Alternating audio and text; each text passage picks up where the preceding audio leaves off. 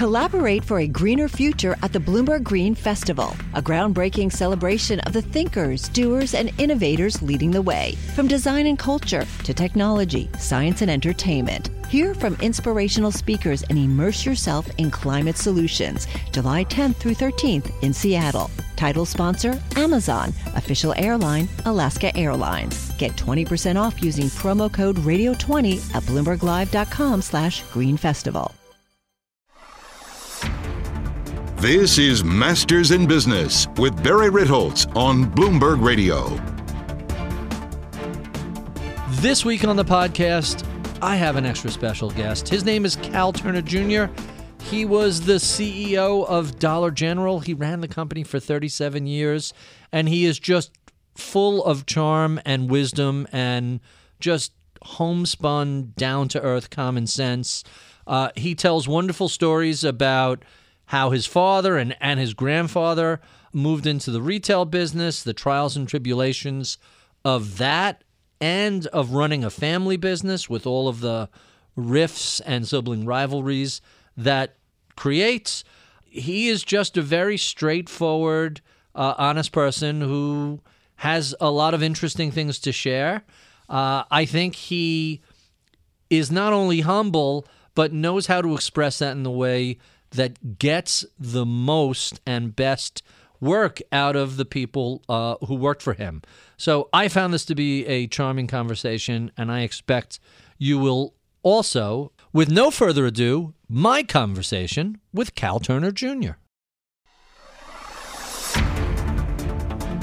This week I have an extra special guest. His name is Cal Turner Jr., and he has been CEO for Dollar General for 37 years.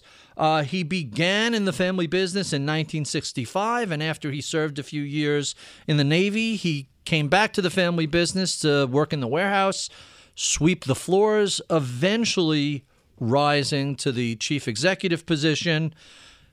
Dollar General, under his reign, expanded from 150 stores and sales of $40 million to over 6,000 stores and sales in excess of $6 billion.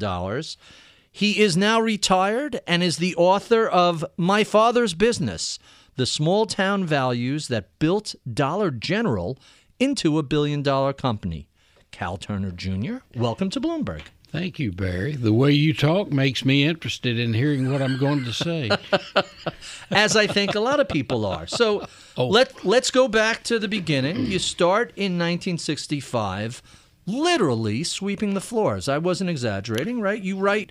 You picked up a broom, and that's where you began. I swept floors long before 1965. Oh, really? It was in the early 50s. Mm-hmm. I was born in 1940. The company was born in January. The company was born 3 months earlier. Mm-hmm. So the company and I are about the same age. About the same age. So, and the company grew up with you when you began sweeping floors at that early age. Did you know the family business was where you were going to be working the rest of your life? No, I resisted it. Mm-hmm. I saw how hard my father worked. I knew that he was sweating. He'd wake up in the middle of the night in cold sweat, afraid he couldn't pay off the banks. Mm-hmm. He was overexpanding. The timing happened to be right because it was right after the Second World War. Sure. And it worked. It did work. Now, your grandfather started a business, J.L. Turner and Son Wholesale, before the war. What happened with that? Well, Luther Turner, my papa, was wonderful. He only had a third-grade education, Barry, and he had 3 younger siblings, and his father was tragically killed, and Luther was 11. Now he was the head of the family. The farm was heavily mortgaged, and he had to make it all work out for everybody. Wow, and that's at age 11. At age 11, with only a third-grade education. And what Luther had going for him is that he assumed, since he only had a third-grade education, that everybody he met was smarter, mm-hmm. and he should learn something from everybody he met. You know, regardless of your education, that sounds like a intelligent, humble approach to dealing with the world. Well, it certainly was his, and I consider Luther Turner to be the smartest person I ever knew. So what gave him the courage to start a company? He's recently married. He's got a newborn baby. He's broke. You mentioned he wasn't, all that wealthy when he launched the company. What made him think, I could do this? Well, I don't know if he ever thought I could do this. He was the hardest working man I ever knew. He tried to learn from everybody, and he tried to learn from life because he was so limited in his education. Mm-hmm. And he saved something out of every check. Mm-hmm. Good advice these days. If Luther Turner hadn't done that, he wouldn't have been the financial backing my father needed when both of them started the company. They started the company because they found a big brick building at half price. A Turner will buy anything at half price. Yeah, I can appreciate that. Deep down inside, the Turner family are value investors, aren't you? Indeed. So he finds this brick building. Where was it located, and what did he think the potential clientele for this building could be? Well, the building was in Scottsville, Kentucky. It's a third of the way north of Nashville, Tennessee, on the way to Louisville. Mm-hmm. And he thought that would be a great place for a wholesale business. Actually, it was a terrible place, but it's where he found a building for half price, and that was it. J.L. Turner and Son Wholesale Dry Goods. And what became of J.L. Turner and Son Wholesale Dry Goods? Well, it had one employee. Mm-hmm. That was my father. And my dad would take samples of the merchandise as a wholesaler to all the retailers in these little bitty towns in Kentucky and Tennessee. And after the Second World War, he found that they were not interested in buying more of the ladies' panties that he had. Mm-hmm. The prices had dropped after the war, and he wanted to sell them some more. And they said, "No, Cal, we're not going to buy any more until we sell what we've already bought from you." He said, "But the market's going down. You need to lower your cost and buy some of my panties." Nope, they wouldn't do it. So he came home and he said to my grandfather, "Daddy, we have to go into retailing. We've got to be directly in touch with the customer." And I think that's a good principle of retailing. Stay directly in touch with the customer. So all of this leads to your tenure at the company, which we'll discuss in a minute. But what motivated you to say, I'm retired, I'm kind of bored playing golf or tennis or sailing or whatever, I know I'm going to sit down and write a book? What was the motivation for that? Well, that's a bit of a long story. The first book I was involved with, the publisher asked the senior pastor of our church and me to write a book on followership from the perspective of the preacher, that was his, right, and the practitioner, that was my part of the book. And in doing that book, I met the ghostwriter, Rob Simbeck, who became fascinated with parts of my story that couldn't go in that book. And he'd say, "We'll put those aside for your book." Well, it took him 2 years to convince me to do a book, and then it took both of us 6 years to write it. But that's the result of it is my father's business. Let's talk about this as a family business. Most family businesses don't make it to the second generation. What made Dollar General the exception? My loving father. Mm-hmm. I give him all the credit. I got the affirmation of the real Cal Turner. I was junior, but he was the real Cal Turner.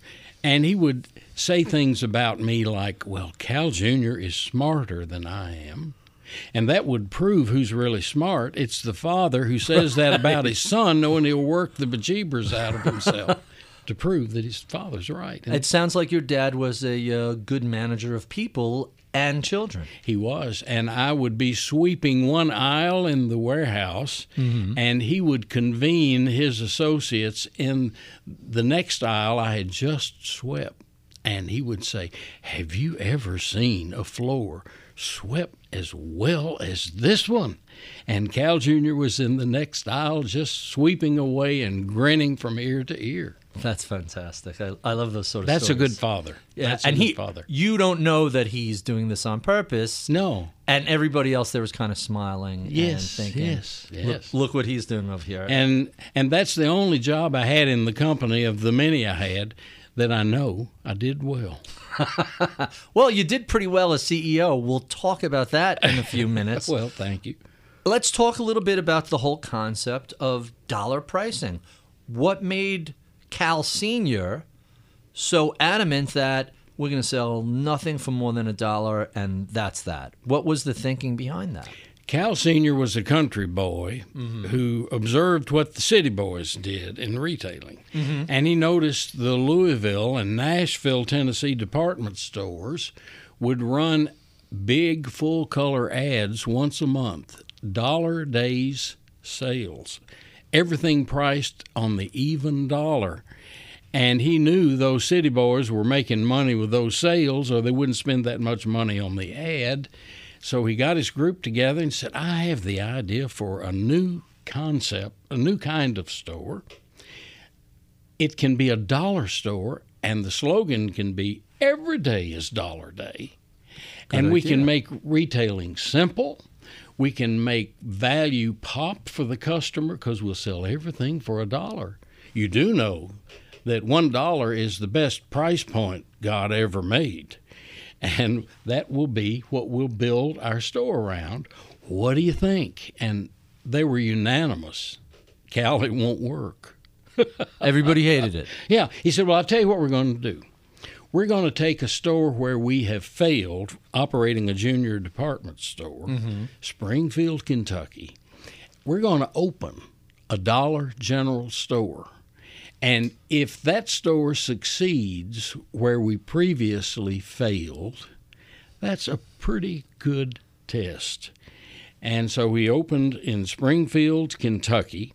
He got his friend in Nashville, Tennessee, who was stuck on pink corduroy, to cut that corduroy up into men's pants. Pink corduroy men's pants in for Kentucky. $1. Right. $1. Now, yeah, they were pink, but yes, the farmers would buy them at $1. Somebody visited Springfield, Kentucky and said, it's amazing. This whole town seems to have a pink hue about it. And it's all those brawny farmers wearing pink corduroy pants for $1. So he worked directly with manufacturers to come up with ways to create merchandise that could be sold profitably at $1, as opposed to what can I go out and buy that's... Absolutely, and that was a brilliant merchandising strategy. Start with the customer in mind and work with your vendors to create a value the customer needs. Let them be your partner. My dad believed that vendors were great partners, and that was an opportunity for development of the company, the partnerships that you could form with vendors even. So the first store where the previous general store had failed opens up with the announcement Dollar General every day is a $1 sale day? Well, the previous store was probably Turner's Department Store or something like that. But it hadn't turned a profit. It hadn't turned a profit, and this new store had the yellow and black sign that said Dollar General Stores, the town's most unusual store. And how long was it before everyone realized, hey, this is a really good formula? About 4 days. That was it. Less That's than a about week. how long it took him to open the store. Right. And that's how long he gave me to open a new store when I first came with the company. 4 days. Not from start to finish, From obviously. start. Wait, you got to build it. Absolute start. No, you lease an existing building. Gotcha. You pay them $1 a square foot. Right. So you'll take any building they've got. Right. And you'll unload fixtures and merchandise on Monday and Tuesday and start putting it all out on Wednesday and Thursday and have it open Friday morning. Wow. Thank you. And, of course, my stores looked as if I had opened them in only 4 days, but Nobody they worked. cared. They worked. The price was great. And so the first store that was opened, after how long did it take before you have to check your receipts, you have to check was it apparent from day one? Were there lines out the door? How quickly did everybody realize this is a much better formula than the department store? The store, when it first opened, was so full of customers that they had to close the door. So it was instantaneous Had to success. close. Yes. Wow. And they'd as they would let 2 customers out, they'd let 2 waiting people in. And that creates its own buzz, and the next thing you know. Oh, yeah. So you worked with your dad for a long time. What was it like working with your father? My dad was absolutely wonderful. He was an only child who seemed to be adopting more brothers and sisters all of his life. And he had in mind from the very start that I would be the one to run the company after him. Mm-hmm. I didn't have that in mind. You had other siblings, obviously. There were 2 boys and 2 girls, but I was the oldest boy, and I was the one who got his name. And so, therefore, you were the natural person to take the mantle. But I've always referred to him as the real Cal Turner, because he was. Let's talk a little bit about your role as CEO. What did you like best about doing that job? What brought the most fun to you as CEO? The people side of the business. Mm-hmm. I was fascinated with our customers. When I had clerked in our store, I had discovered that hard-working farmers were smart as they could be. Mm-hmm. They had to survive, and I was convinced that my dad was right in saying we have the smartest customers of all because they're struggling, and they have to be smart. Right.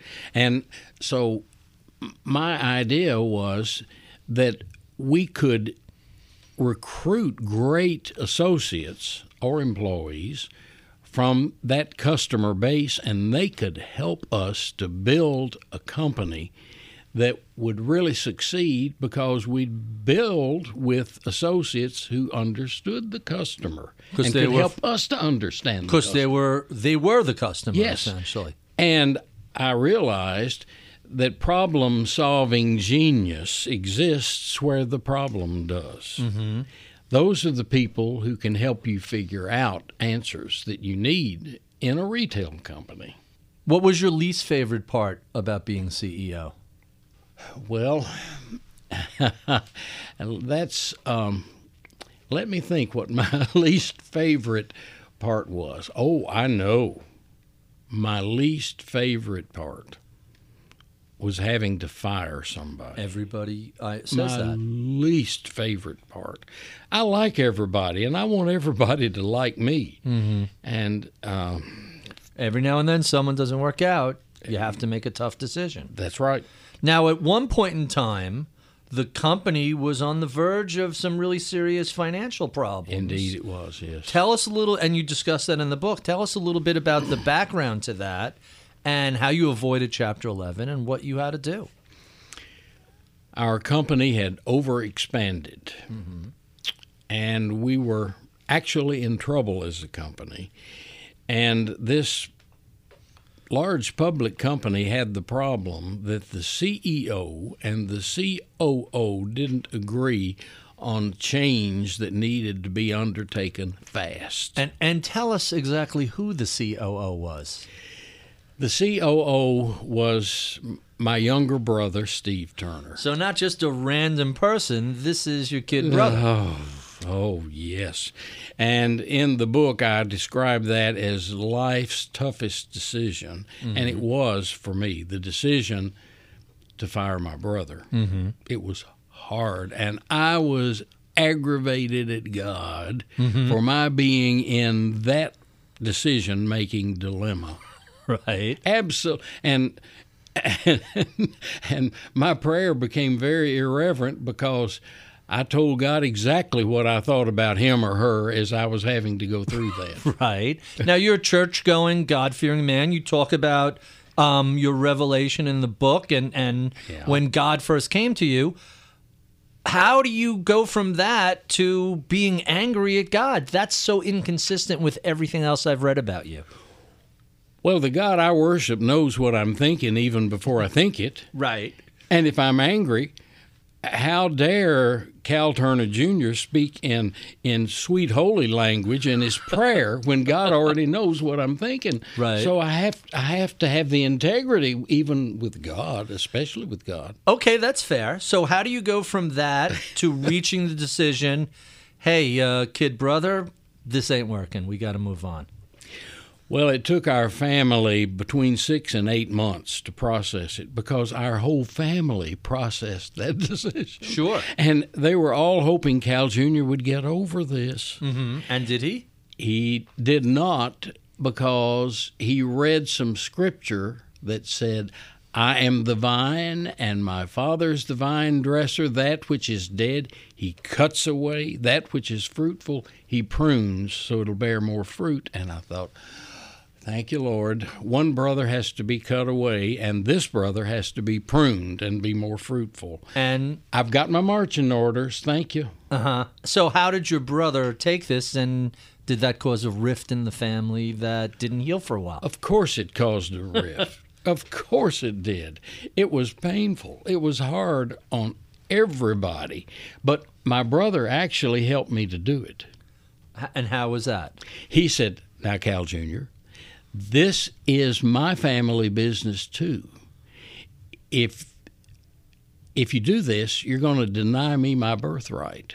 But, brother, you'll have to step up to the plate and fire me and live with that the rest of your life. Mm-hmm. And I said, I do.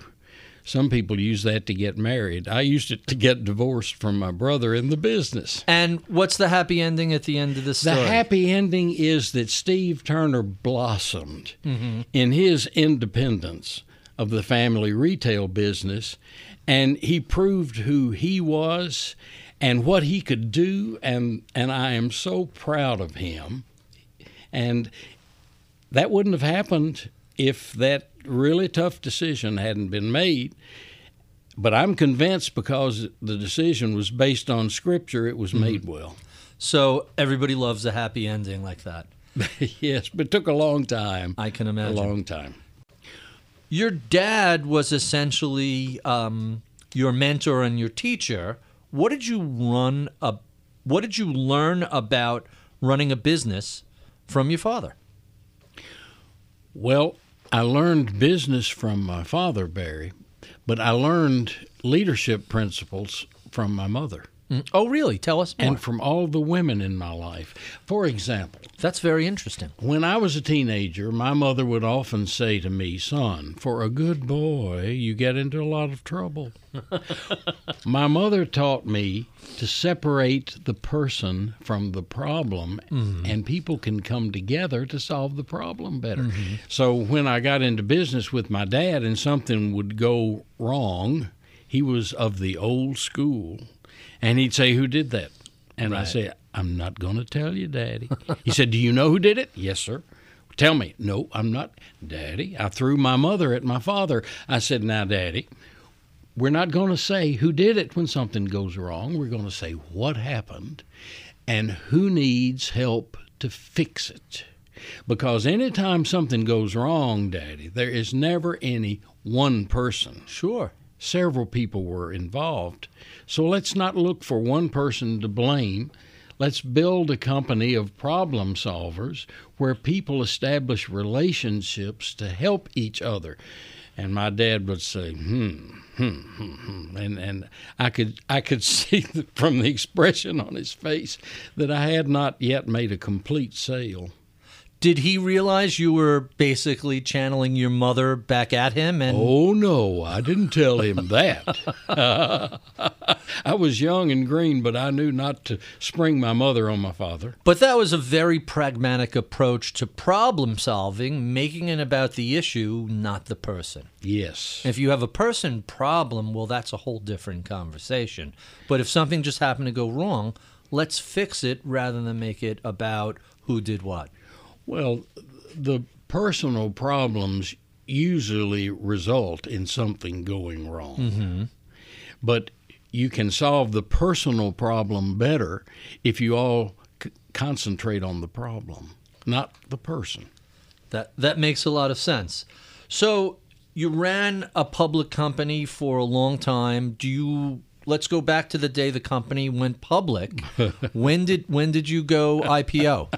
December of 1968, because my dad just decided it was time to take J.L. Turner and Son public. Oh, and by the way, son, we're going to change the name to Dollar General Corporation. Oh, Dad, here we're taking Turner off of the name. I kind of hate that. Yes, our company needs to be identified with our stores. So Dollar General it was. And he said, you take it.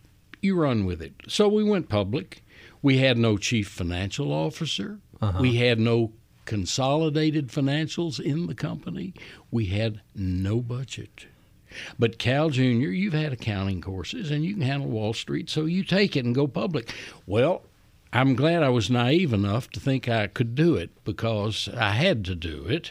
So we went public. And in January, somebody said something about an annual report. And I said, what is an annual report? They explained what it was. I said, okay, well, I'm the only one who can write it. So I went in my office and closed the door and sat down and wrote the first annual report. Mm-hmm. What about annual meetings with shareholders? How did that go? Well, in the early days, we had them in Scottsville, Kentucky, and we'd invite everybody to come to Scottsville, Kentucky. Not many showed up. Well, that's where the company was headquartered, so why wouldn't you hold it there? We had it in Scottsville, Kentucky. Mm-hmm. We had to grow up as a public company. We had to grow up as a family business that could learn the best way it could be professionally managed. There was a lot of trial and error, a lot of hard work, but we had wonderful people to help us figure that company out. So you had to get a CFO, you had to get a head of investor relations, you had to get a marketing. What was that process like, adding these people or not? No, we didn't have to get them.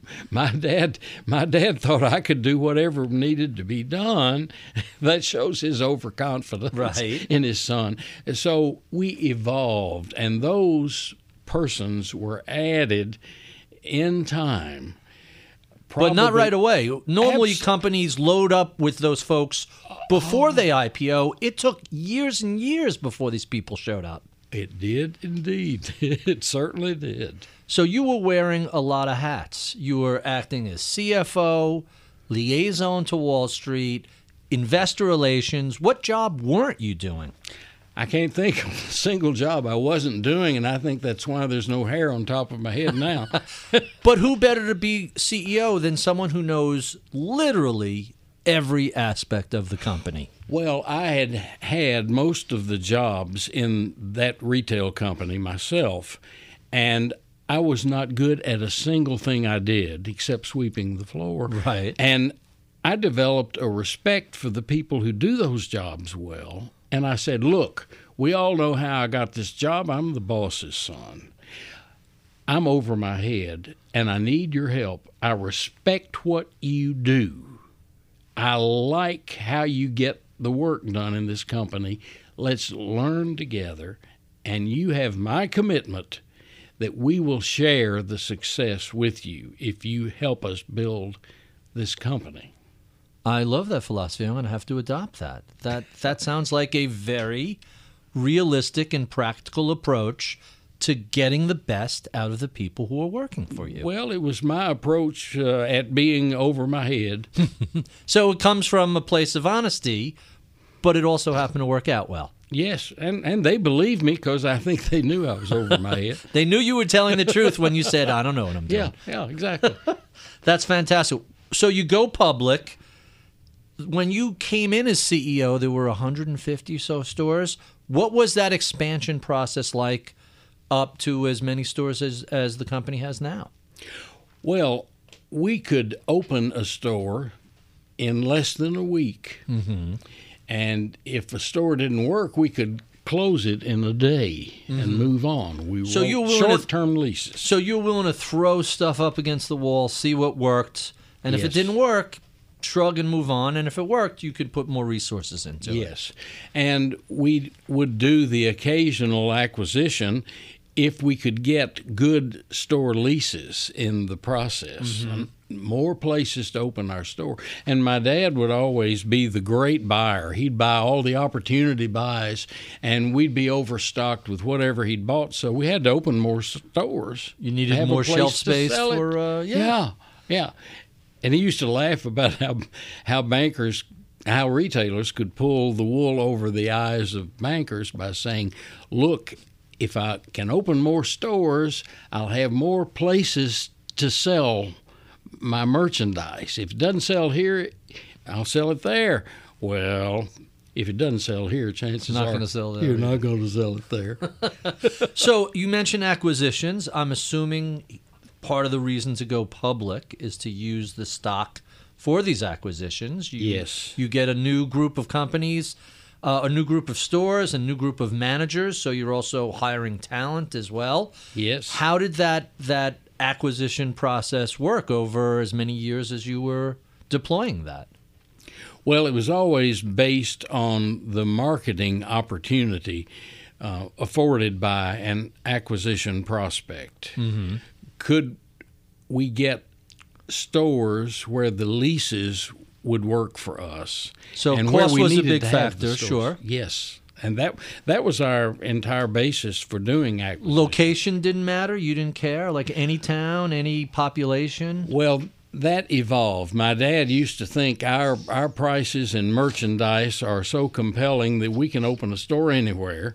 And some of the buildings he leased, you'd say that about them. They were just in places most retailers wouldn't pick.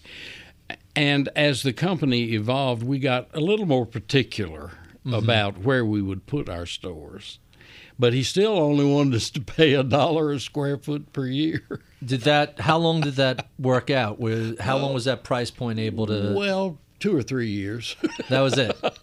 Yeah. Eventually, the landlord started raising. Well, it's supply and demand. There's no supply of opportunity to open store at $1 a square foot anymore, Cal Right. Senior.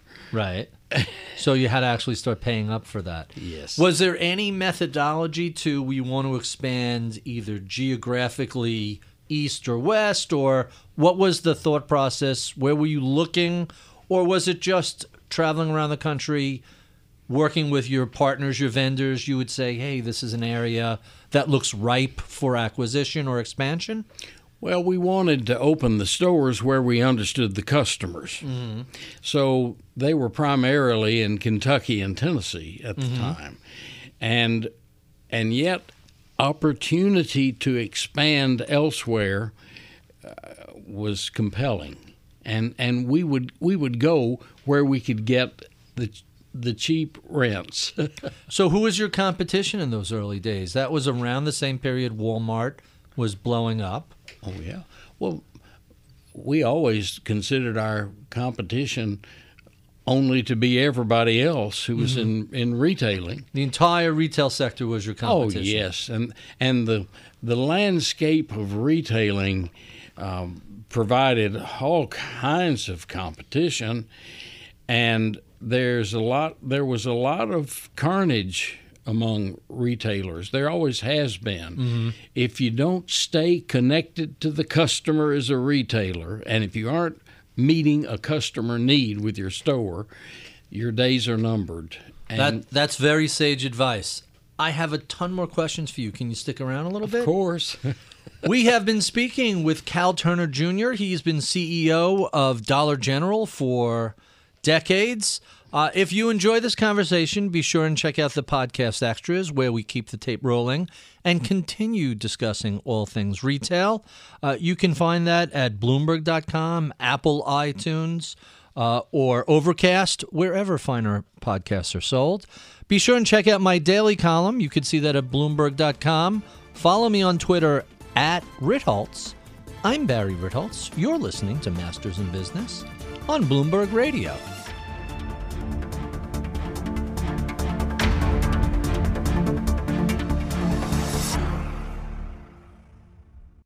Hi, I'm Ron Kraszewski, Chairman and CEO of Stifel. Financial advisors, if you're not growing your practice, you're losing market share. Stifel is a growing entrepreneurial, advisor-centric firm built for successful advisors like you. Imagine having the resources of the largest wirehouses and the support of the boutique shops, but none of the bureaucracy to get in the way of you serving your clients. At Stifel, it's your business, your book, your clients.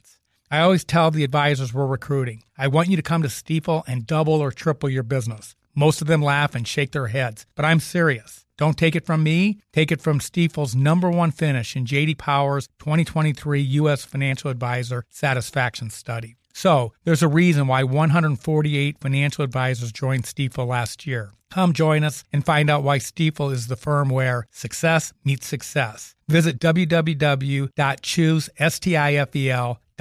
Stifel Nicholas and Company Incorporated, member SIPC and NYSE. Welcome to the podcast. Cal, thank you so much for doing this. I am enjoying this tremendously. I have a bunch of other questions to get to, but I only touched upon something that you spend some time talking about in the book, and we really didn't get to on the broadcast portion, and it's your spirituality and how you had a moment that changed your whole life, and you spend a lot of time in the book discussing that. Tell us, I think you were 11 years old at the time? 11 years old. So tell us about that a little bit. That I was intrigued by that. It's interesting how Luther Turner's life changed at 11 and how Cal Turner Jr., how the life of Cal Turner Jr. changed at 11. It was a summer Sunday evening, and I was sitting in the beautiful twilight on my uncle's front porch across the street from our church. I was waiting for my parents to pick me up. And in that still wonderful twilight time, something came over me that I cannot explain. It's nothing that I came up with, but it happened to me, and it was based on the words of the old rugged cross and the conviction that while it was wonderful that Christ had died for everyone, he had specifically done it for Cal Turner Jr., and it was a big wow that changed my life. I didn't know what that meant, but I knew from that time on my life would be different. Now that I'm 78 and looking back on it, I think it meant that I was always supposed to be asking the right question of life, and I was forewarned that if I followed my Lord, I would have a cross to carry. Mm-hmm. And so I have to ask, what was your cross to bear? Well, my cross was splitting the family and the company by firing my brother. Mm-hmm. That was the best example of a cross. But now that I look back on those rough times in life, I find myself more blessed by them than the times of success. Well, success is easy. Failure is hard. Failure is hard, and sometimes it takes failure to learn lessons that should be learned, which only failure can teach. So it's biblical, a little, not quite Cain and Abel, but the fight between brothers is fairly biblical. Years later, how did that resolve? Writing this book, My Father's Business, has been additional healing to the relationship between brothers. Mm-hmm. My brother loves the book. He does. He does. That's lovely. And how I described the dilemma that we all faced. He had a role in life to live, and I had one to live. And when I read Timothy Keller's book, The Prodigal God, I learned about the sin of the older brother in that parable about the prodigal son. Mm-hmm. The prodigal son gets forgiven. Mm-hmm. Not the older brother. Not the older brother, right, who is self-righteous and who's a people pleaser. And that's who I was. Mm-hmm. I was a terrible older brother. Mm-hmm. And that helped me to put it all together better in a way that gave my younger brother the credit he deserved. Did he realize how painful the process of firing him was to you? He obviously knows how he felt. Was he aware how you sound like, and what I read in the book, you agonized over this decision, and it haunted you for a while, even though you knew it was there can't be two bosses, it had to be done, mm-hmm. and even still, it haunted you for a while. Yes, but my brother understood how hard it was on his older brother. Mm-hmm. That's why he said, you're going to have to fire me and live with that the rest of your life. And I do. I still feel the scar. Sometimes you learn more from your scars. Sure. So how long was it before the family rift began to heal? How long did it? And it's always continually healing. But when did you first start to say, all right, we'll get by this? Well, to me, the healing began when my father called me about 24 hours after learning that I'd fired my brother. And he said, I haven't slept since that call, son, but I realize now that just as an animal cannot live with two heads, neither can a company. Mm-hmm. And you did what you had to do, and I'm with you. You have my support. That helped the healing to begin. Did you reach out to your brother afterwards and said, here's what we want to do. I don't want this to cause a permanent wound for the family. Here's how we can heal. I did reach out to him. It wasn't immediately done, though, because more healing in our rapport needed to occur before I could even do that. A little time and space has to elapse. Yes, sometimes you can do that. Sometimes you have to be sensitive to the time that's needed mm-hmm. to invest in a situation or syndrome. Mm-hmm. Time. Time can help. That makes perfect sense. By the way, the book is filled with these lovely, I don't want to call them stories because they're true. Yes. Just it's a lovely set of vignettes, well told, and it seems like you had a very fascinating career running the family's business. Thank you. I've never met anybody I consider equally blessed as Cal Turner Jr. Well, that's a charming sentiment. Let me get to some of the questions I missed during our conversation. There's a bunch of things I wanted to ask. You mentioned when I was talking about the time the company was on the verge of Chapter 11 that the underlying cause of that was overexpansion and rapid expansion. So once you came to realize that was what had put the company in danger, how did you get past it? How did you resolve that challenge? Well, we had been doing strategic planning for years, but we weren't able to implement it very well because we had two camps in the company, mm-hmm. one for each brother.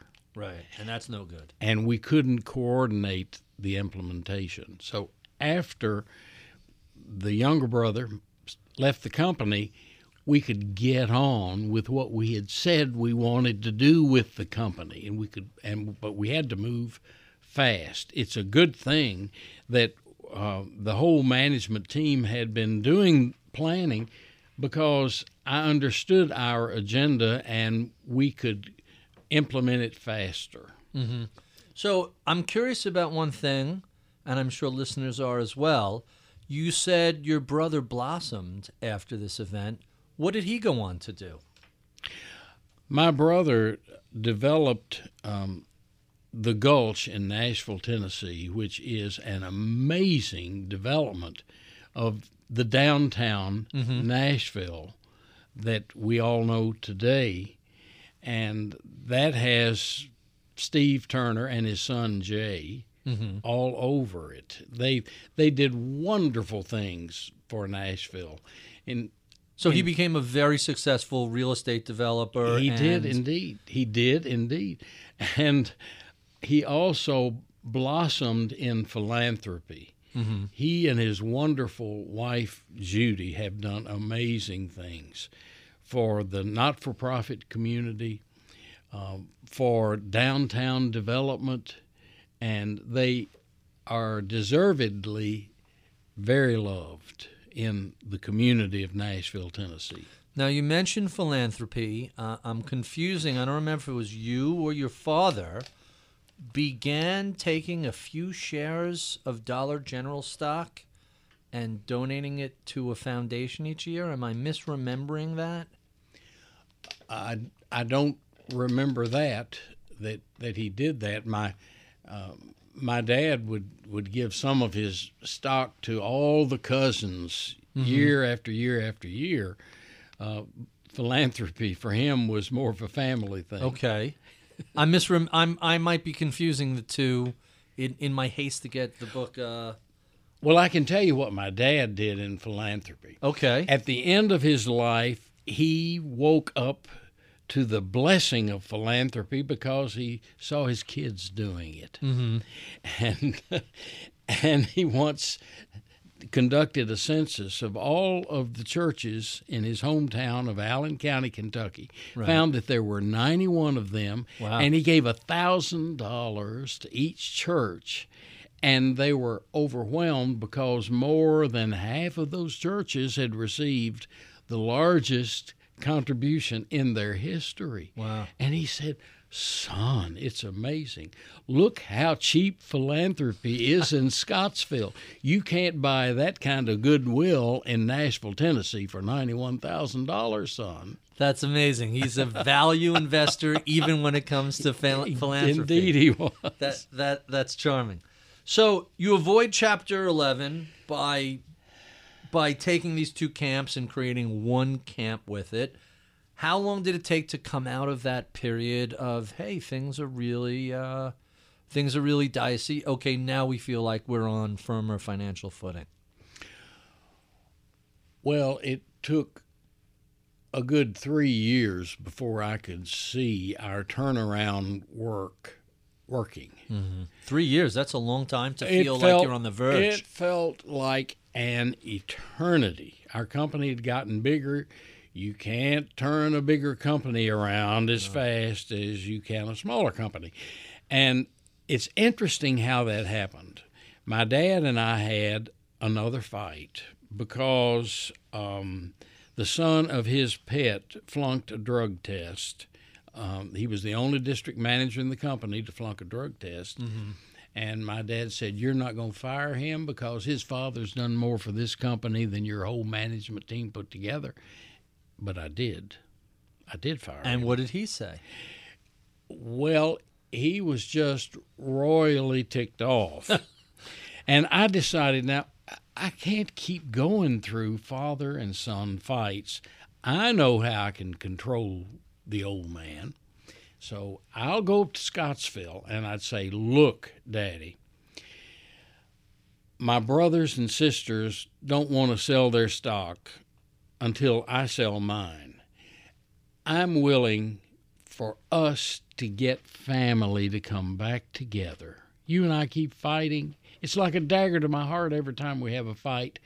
Let's agree that all of the Turners will sell this company." And I knew my dad would say, "Oh, no." And then I'd say, "Well, then you behave." And did he? He said, I said, so let's sell the company, Daddy. And he said, okay. And I said, okay. I said, Oh, so he called your bluff. he called my bluff. And I said, well, all right, Daddy. What I have to do now is to share that with the management team. So I'm going to go back to them and suggest that they come up with a compensation plan to make it worth their while if we successfully sell the company, because something needs to be in it for them too. Sure. And so I went back, and they came up with a plan that I said, I don't think the board would ever approve this, but it was taken to the board. The board approved it, and somehow the turnaround of that company that wasn't yet working started to work when all of senior management got that motivated to make it work. So what are you saying? That incentives matter, and when employees feel they own a company, they perform better? Exactly. That is a fundamental that sometimes we miss. It's easy to overlook, especially when things are going well. It's only when things start going poorly that we start thinking, what did we forget about? Yeah, good observation. Good observation. So a question I have to ask you, given the nature of Dollar General and the fact that you're saying every retailer is a competitor, there has been an ongoing, let's call it income inequality or wealth inequality that has ebbed and flowed over the years.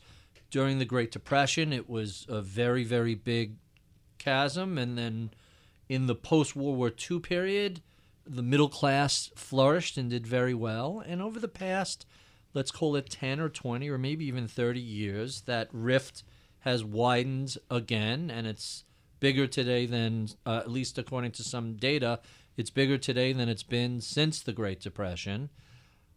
What does that mean to you as somebody who worked in retail and as somebody who is spiritual and is concerned about the welfare of his fellow man? Free enterprise needs to be free. And there are inequities that occur from time to time. And yet, if the market can have its influence on human activity, it can be self-correcting. We found that building a business required our offering opportunity to develop to our customer base that could become our associates and build the company. And they could grow and develop, and their financial well-being would be enhanced in a major way the more productive they became. So if the money rewards productivity, then it's good to have more wealthy people based on their being productive.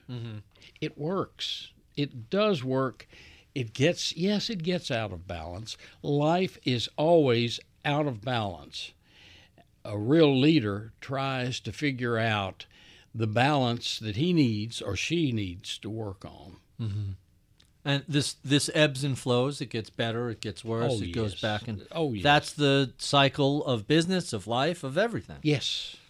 So, and without getting too cliched, 7 fat years, 7 lean years, that's what eventually, if you wait long enough, it all comes back around. I think so.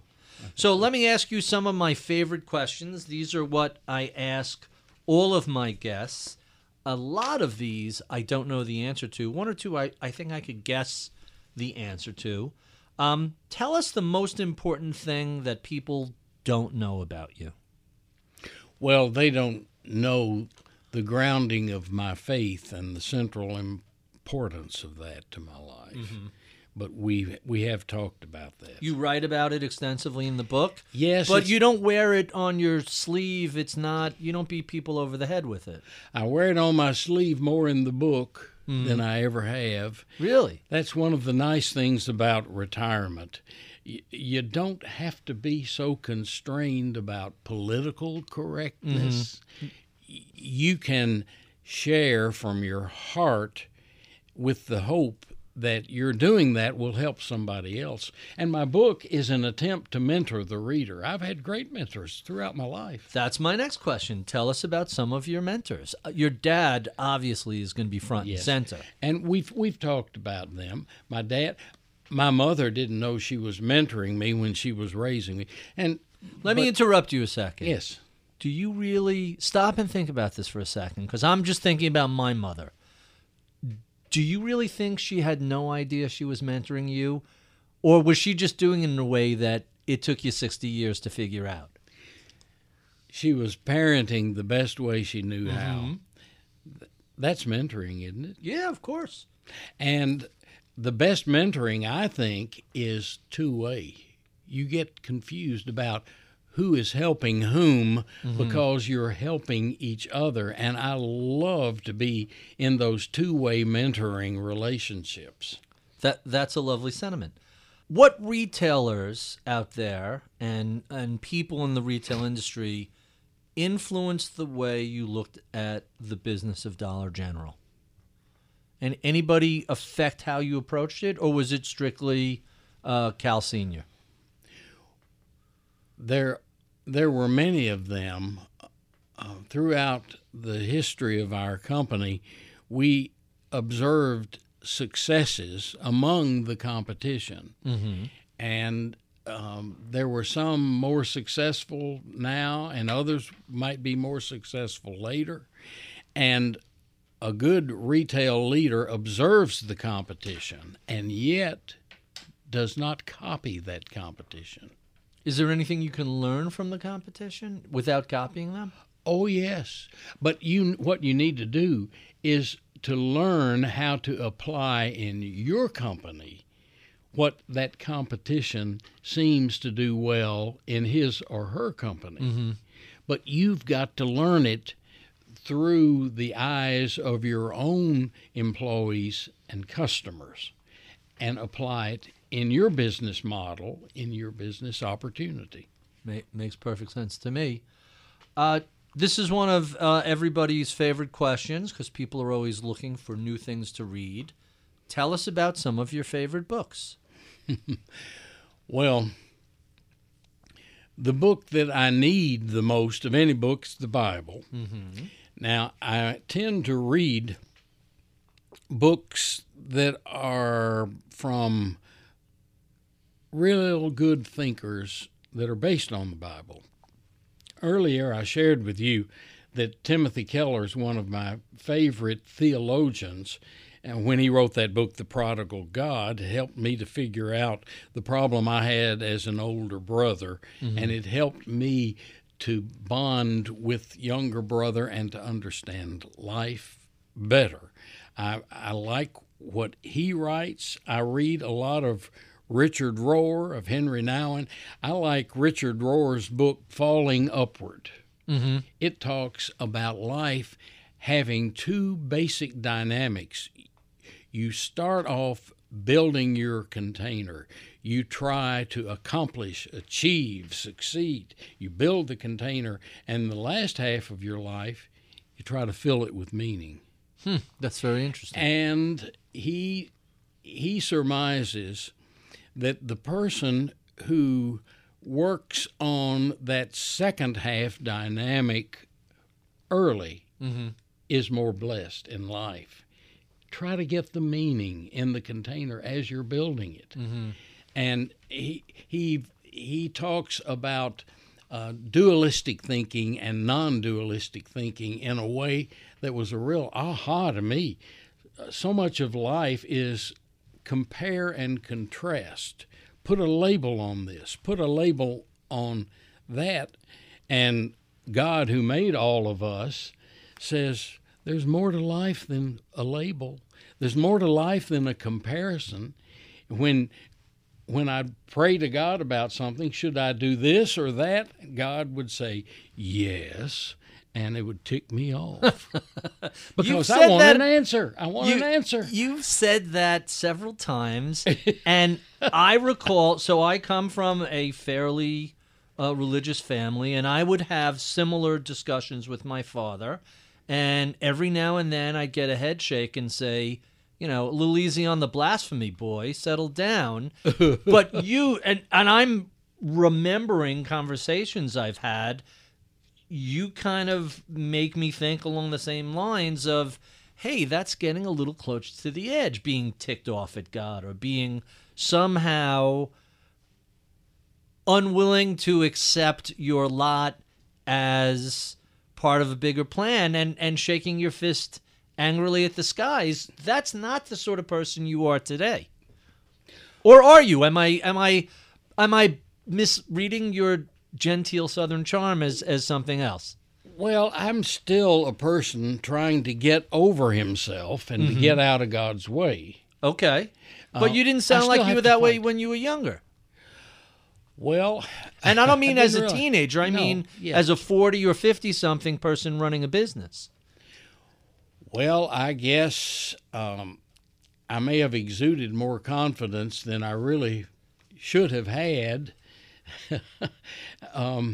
Certainly when we went public and I didn't know what in the heck I was doing, I had to project confidence while I was quaking in my boots. But what does that have to... So take that to the next step. You're ticked off at God, you said. How does that square with your basic religious upbringing? I was always told that, hey, it's not for you to be mad at God. Who do you think you are? So that's kind of my background. Yeah. How did you deal with that? Well, then I realized God was saying back to me, you were converted based on the cross, and I told you you were going to have a cross to carry. I'll help you carry it. Get with it. Get over being pissed off with me or life, and I'll help you get on with it in a deeper way. So, yeah, I've sensed that God was saying, thank you for being honest with me. I already know you're upset with me, but thank you for being honest about it. So you eventually came full circle and was able to get beyond your anger and manage what had to be managed. But I had some real irreverent prayer life, and I've always called myself a backsliding Methodist, but that means I own my backslide in a way that helps me to bond with other backsliders. That makes perfect sense to me. So you, if anybody I can talk to about the sort of disrupted state of retail these days, you certainly have an interesting perspective. What do you think about the changes that are taking place with the internet and Amazon and the new generation not really shopping the way their parents did? What do you think retail looks like going forward? Well, I've seen a lot of change in retailing in my 37 and a half years in the saddle, and there will always be challenge. There will always be retailers making it and others not making it. The ones that stay closer connected with the customer are going to survive. And, for example, when Dollar General changed its mindset by saying, we're not a retailer, we're a customer-driven distributor, that really got the company going. So you need to redefine yourself in almost any organization based on what your people can help you figure out would work. They can help you figure out the next iteration of your company that you will all pursue together. When they give you the answer, they'll implement it for you very well. So tell us about, and you've talked about a few things with this, but I want to ask a specific example. Tell us about the time you failed and what you learned from the experience. Well, I wish I could tell you about a time that I failed. There were many times that I failed. And it was, every failure was an opportunity for me to apply what my mother said: for a good boy, you get into a lot of trouble. We have good people who mess up. And the key to getting it right is to acknowledge that we have messed up in a way that helps us all to fix it. And from every failure was my best opportunity, it seems, as I look back on life. For improvement, for learning, yes, to grow and to develop and to reach out to other people and say, I really need your help here. Again, I'm a boss's son who's over his head, and I need your help. I love that approach. So outside of work, what do you do for fun? Well, studying people is a delight for me.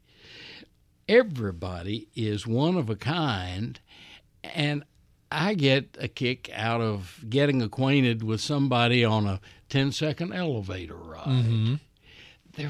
People are fascinating, and if there's a way for me to make a connection with them that says, you're special, I am blessed if I make that connection.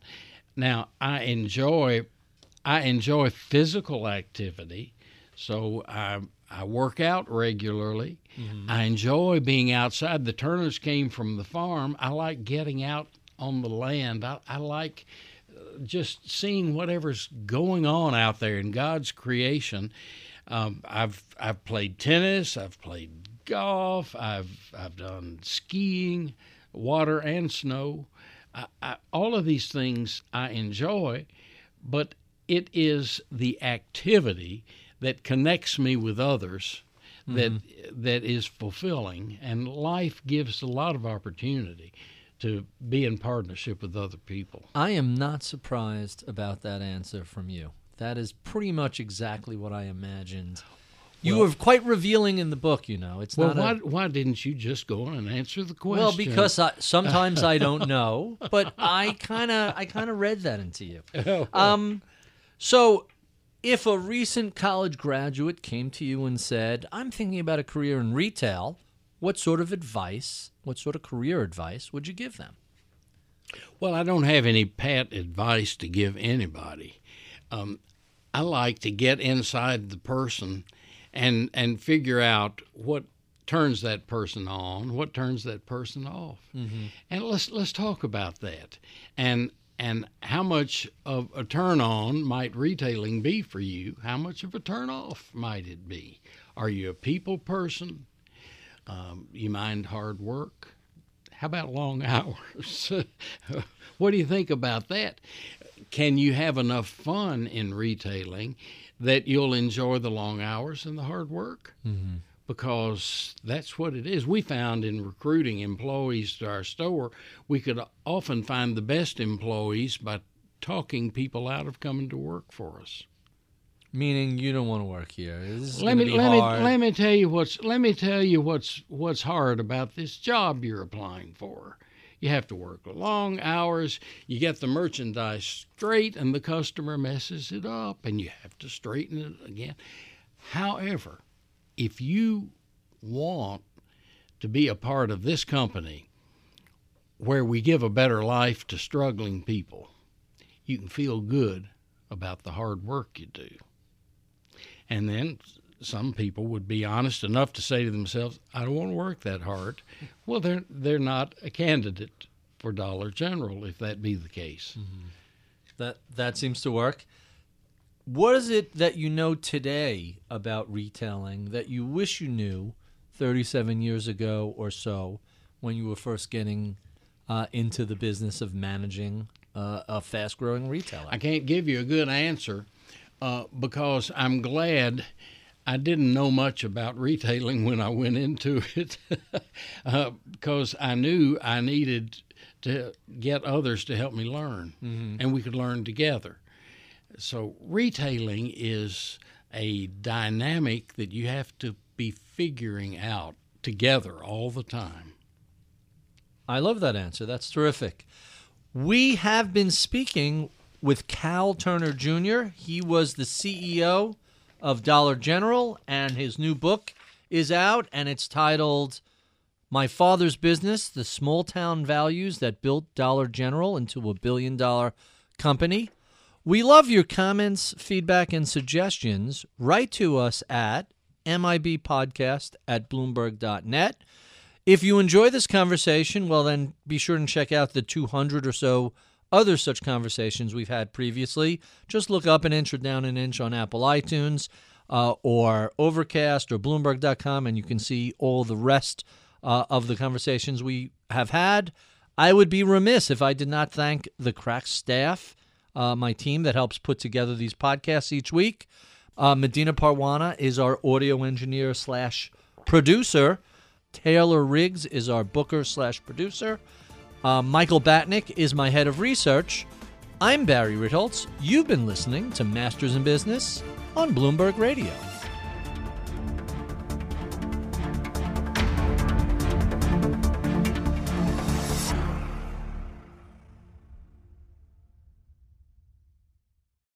Collaborate for a greener future at the Bloomberg Green Festival, a groundbreaking celebration of the thinkers, doers, and innovators leading the way. From design and culture to technology, science, and entertainment. Hear from inspirational speakers and immerse yourself in climate solutions. July 10th through 13th in Seattle. Title sponsor, Amazon. Official airline, Alaska Airlines. Get 20% off using promo code RADIO20 at BloombergLive.com/Green Festival.